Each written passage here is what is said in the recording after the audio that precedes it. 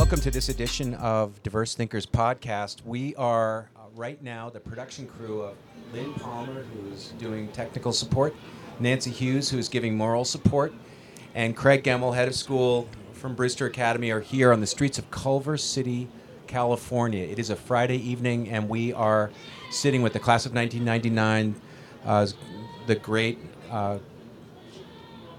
Gregory Douglass, who is a singer and songwriter, and also just joined us for dinner. So we'd love to welcome Gregory to this version of the podcast. Oh, thank you. Thank you very much for having me. So Gregory, we have done a little bit of research on you, and you took the brave step of going from Brewster Academy in 1999 into the professional workforce as a singer-songwriter, and right after graduating. And it's amazing that you did so, and we're connecting the dots between now and then, and we're talking about 19 years, and you're a thriving performer and contributor to the artistic life of this world. And so how's that feel? Well, it feels surreal, actually, because, I really genuinely have Brewster to thank for setting the stage for so much of this. And I really,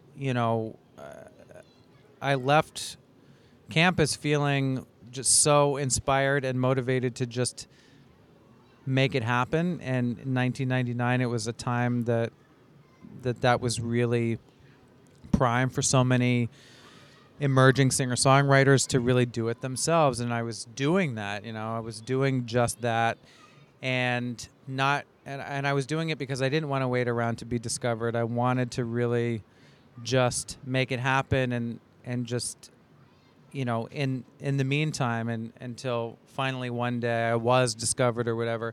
Little did I know how much things would change so drastically in the industry, and little did I know that this default way of doing things would really become the norm in so many ways. So I really learned how to think outside of the box and think ahead of the curve and adapt accordingly.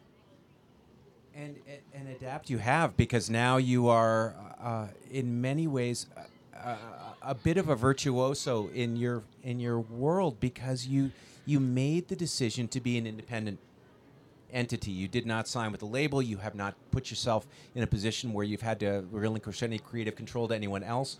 You're working in a bunch of different media, doing a bunch of different work. You were just telling me a few moments ago that you are doing a musical for a person. You're doing the score for a musical in New York right now. You're also doing some experimental music. You also are touring pretty extensively, and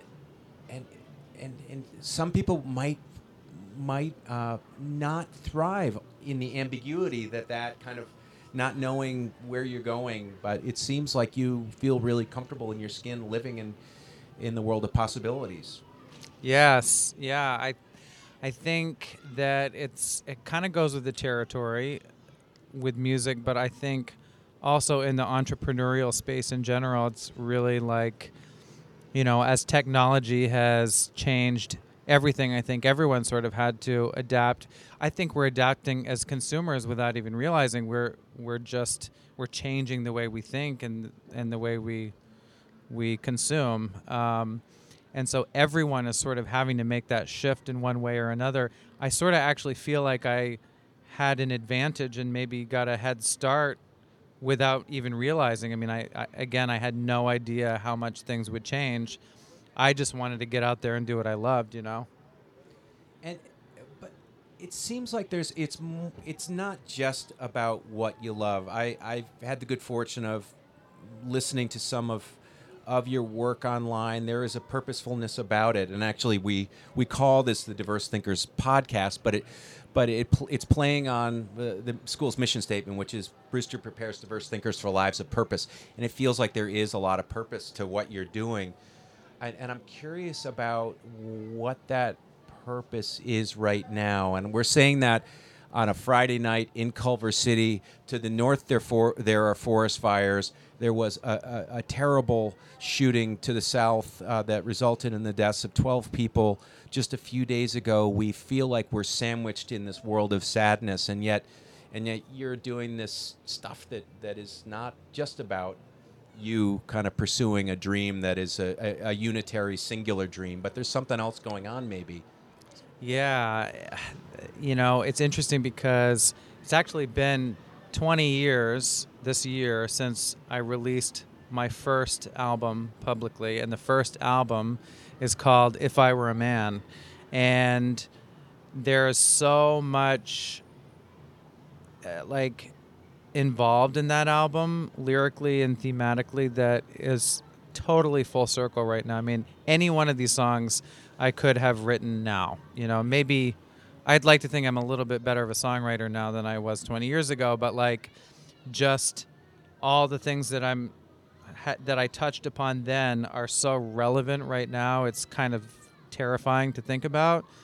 But at the same time, I feel like I'm on the other side of it, So I'm kind of looking at that, feeling like taking a step back, realizing that everything going on right now is as tragic as it is, and sort of continues to be right now. It feels like a real trend of tragedy right now. I'm learning to put it more into perspective and acknowledge that it's a small percentage of what we're consuming all the time, of what the media wants us to consume all the time, of the way things are sort of positioned so that we're just thinking that the world is falling apart at a time where really it's never really been a safer time to live in history. And we're really keeping the focus on that very small percentage of bad things that are going on. We're not paying any attention to all the good things that are happening, all the progress that is being made, all the spiritual evolution that is happening, and all of the groundwork that we're laying for the future. And so that's where my hope is. And I realize the work that I've been doing through music all of these years is really this form of light work, of being a part of that progress that I think is inevitable. And do you feel like you have some kindred spirits in that work? Are you finding other light workers who are kind of participating? Because a lot of what you do is probably really isolated and isolating. You're sitting and perseverating over songs and over lyrics and production values, and working on your brand through social media. Do you feel like you can kind of be part of something larger, particularly in LA, which frankly feels really kind of, as a country mouse myself, feels a little dehumanizing? So how does that all work? You came out here from Burlington, Vermont, which is arguably the most soulful place I've ever been. And you're in Culver City now, and sure, we're hearing kids playing in the distance, but there's a lot going on here that is about image and brand, and not about meaning and purpose, I would argue. Well, it's funny because there's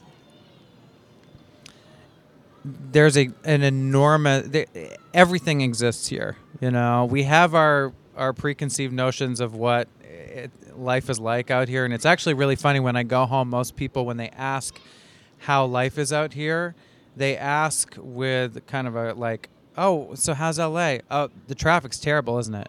Oh, how's LA? Oh, those forest fires are it's like they sort of want me to confirm what they already suspect, or what they already feel like they know about it without having ever been here. And you really have to be here for a while to realize, oh, this is America out here. This is America out here. And if people had their own taste of that, what a different world we would live in. I can tell you that. I have to say that when I was maybe 2 years into living here, I was in one of the chain malls that's here, the Westfield Mall, the Westfield Culver City Mall. And I was walking around. I must have been in there a couple hours before I realized that I was the only white person in the entire mall. And I didn't even realize that until I was in there for a couple hours. And coming from northern Vermont and going to school in New Hampshire, like it took me a long time to get to that point where I realized that I'm the minority out here in my neighborhood. And it's fascinating to me how I finally made that shift from just sort of feeling a part of it and frankly meeting some of the nicest, most family-oriented people I've ever met out here, and it's hilarious for me to think of what we're also spending so much time being so afraid of all the time. That's a good one to take back home into my suitcase, because I do think my to be autobiographical for a moment, my experience of the past 5 days in California has been one shaped by fear and loathing. Right? It's been a scary time. The traffic and it's a lot at once. The crowds and just the chronic overstimulation. It's a lot at once. But I'm curious. We Nancy, Lynn, and I are going to go back. We're going to be back there on Sunday morning, in the borough, as we call it. And I'm wondering, when you squint your eyes and think about what you would want for that place, what you would want for the experience of those kids who followed you now, and there are wonderful kids there who want to do right in the world. What would you want for them, as insofar as they're having this experience in real time, and there's so many demands that are coming at them? What would you want for them? Any advice you might have for them? Any advice you might have for me? I'm kind of all ears.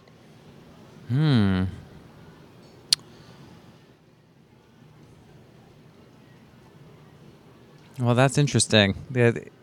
I mean, you didn't think I was going to make you think, did you? Well, I mean, there's so many things I could say. I'm just trying to think of, like, what's the ultimate. I continue to feel like everything continues to bring me back to the same core things, and it's really, I know this may sound cliche, but really education is at the heart of it all. And it's not just academic education. It's experiencing life, It's walking through the Culver City Westfield Mall for a couple hours. It's having the opportunity as a kid, and understanding that you have the opportunity, like if you're a kid going to Brewster Academy, for example, to experience this level of diversity in this small town in the middle of New Hampshire that just doesn't exist there, wouldn't exist there otherwise, and to form these, like, long-lasting relationships that will impact you for the rest of your life for the better, in ways that you won't even realize until you're out. And, to have the opportunities to travel to these and different countries and have these different experiences. And that's kind of like at a more localized level, I guess. But I also continue to think about, you mentioned the horrible things happening and these strings of shootings that are happening that I just can't even fathom. And it continues to bring me back to this place that, like, we just have to keep raising our kids better. I mean, I think I saw some really interesting documentaries recently that I think one of which is, like, required viewing. It's called The Mask We Live In. Yes. And yes. Nice. You've seen that? I have. Yeah. And the woman who made that, and she made Misrepresentation too. She founded the Representation Project. It really, like, speaks for everything, especially The Mask We Live In, because we're talking about the type of things that we instill in our kids when they're so young, the harmless things we don't even think about. Like, we're telling our boys, don't throw like a girl. Don't Don't cry, only girls cry. We're sort of instilling that they're not men or boys are not allowed to feel their feelings, and by the time they're young men, the only feeling they're allowed to feel is anger. The only feeling they're allowed to vocalize is anger, and then we wonder why all these mass shootings are men. And the majority of these things that are happening are men. And it goes back so far. We have to I refuse to believe that we're born this way. We're all born on a clean slate, and we are a product of our environment and of our teaching. And so, we have to love our kids better and teach our kids better, and that could make such a tremendous impact in ways we can't even imagine, I think. So we've already locked you in to come back to school to be part of that work, and we really look forward to that. And I can say that having spent the last few hours with you, I think that you'll not just teach the kids, you'll teach some adults, myself included, about what it means to be a great educator. So we thank you for that. And as we wrap up, I'm reminded of this great recording that someone handed me about 15 years ago on a CD. It was Tom Waits, a great American artist, performing in a bar in 1974 when The Heart of Saturday Night had just come out, and there were people talking in the background and bottles clinking, and I don't think there were children playing, but certainly it was a very real scene, and this has become memorialized as like the great Tom Waits bootleg. So I'm hoping this is going to be the great Gregory Douglass bootleg. Me too. And I'm grateful to be a part of it. So we hope you can come back and see us. We hope you can keep doing the good work you're doing in the world, and know that we are so proud to have you as an alum. Thank you very much. I appreciate that.